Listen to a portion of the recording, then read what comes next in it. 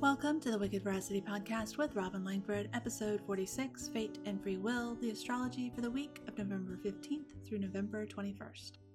Before we get started, I want to mention that all times I'm going to discuss are in the Central Time Zone. If you want to see the aspects discussed in the forecast on your digital calendar in your time zone, you can get that at wickedveracity.com/calendar. We begin the week with the Sun squaring Jupiter on Monday. It's just a lovely little feel-good vibe that began becoming more prominent over the past weekend. It's not life-altering unless you're in a Jupiter perfection year, in which case, congratulations. But it is nice. And to be completely honest, between last week's Mars-Saturn extravaganza and the upcoming lunar eclipse, nice sounds pretty fan-freaking-tastic. There are two interesting things about Tuesday. The first is the nearly 12-hour void moon. This could look like delays or people leaving you alone to get work done.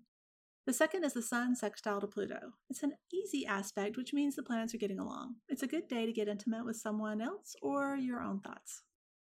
Wednesday is another chapter in the fixed sign story.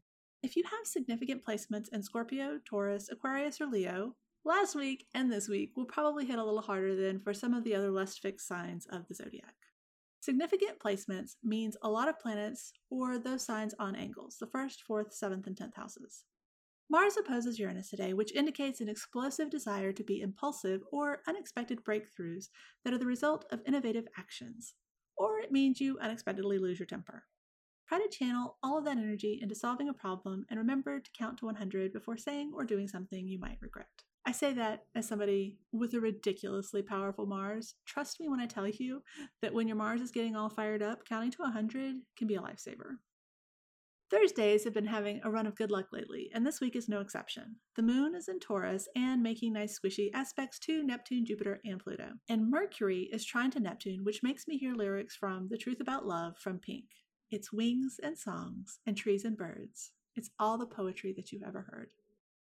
That song is the Mercury and Scorpio trine Neptune and Pisces vibe. I highly recommend listening to the entire thing for the full picture. Friday is the main astrological event for the week, the lunar eclipse in Taurus. This is the first in a new series of eclipses. For the past year and a half, eclipses have been shining a spotlight on the area of your chart that is home to Gemini and Sagittarius, and in 2 weeks, there will be a final eclipse there to wrap it up. Think of this as a preview for the next year and a half, but it should be a mild preview with Venus trine Uranus just hours before. Mild-ish. It is still an eclipse. I will never, ever, ever recommend magical practices on a lunar eclipse. There's a reason kings used to hide, but I will say that, as with any full moon, this is likely to be a time where something in your Taurus house is illuminated or there's an ending of some sort. Don't forget, endings aren't objectively good or bad, they're just transitions into a new way of being. If you know what house Taurus is in, think about what you're ready to transition away from and what that might look like over the next year and a half as the eclipse places extra emphasis on this area. Saturday, Mercury in Scorpio squares Jupiter in Aquarius. This could look like pushing yourself to think in new ways, process new information, or generally expanding your mental horizons. Just remember that thinking something doesn't make it true, and you'll need to follow through with actions to turn those big ideas into reality. This theme is reinforced with the building sextile between Mercury and Pluto, which goes exact early Sunday morning. The big news on Sunday is the Sun moving into Sagittarius. For those of you who have felt like the last 4 weeks have been a shade too intense, this will come as a welcome relief.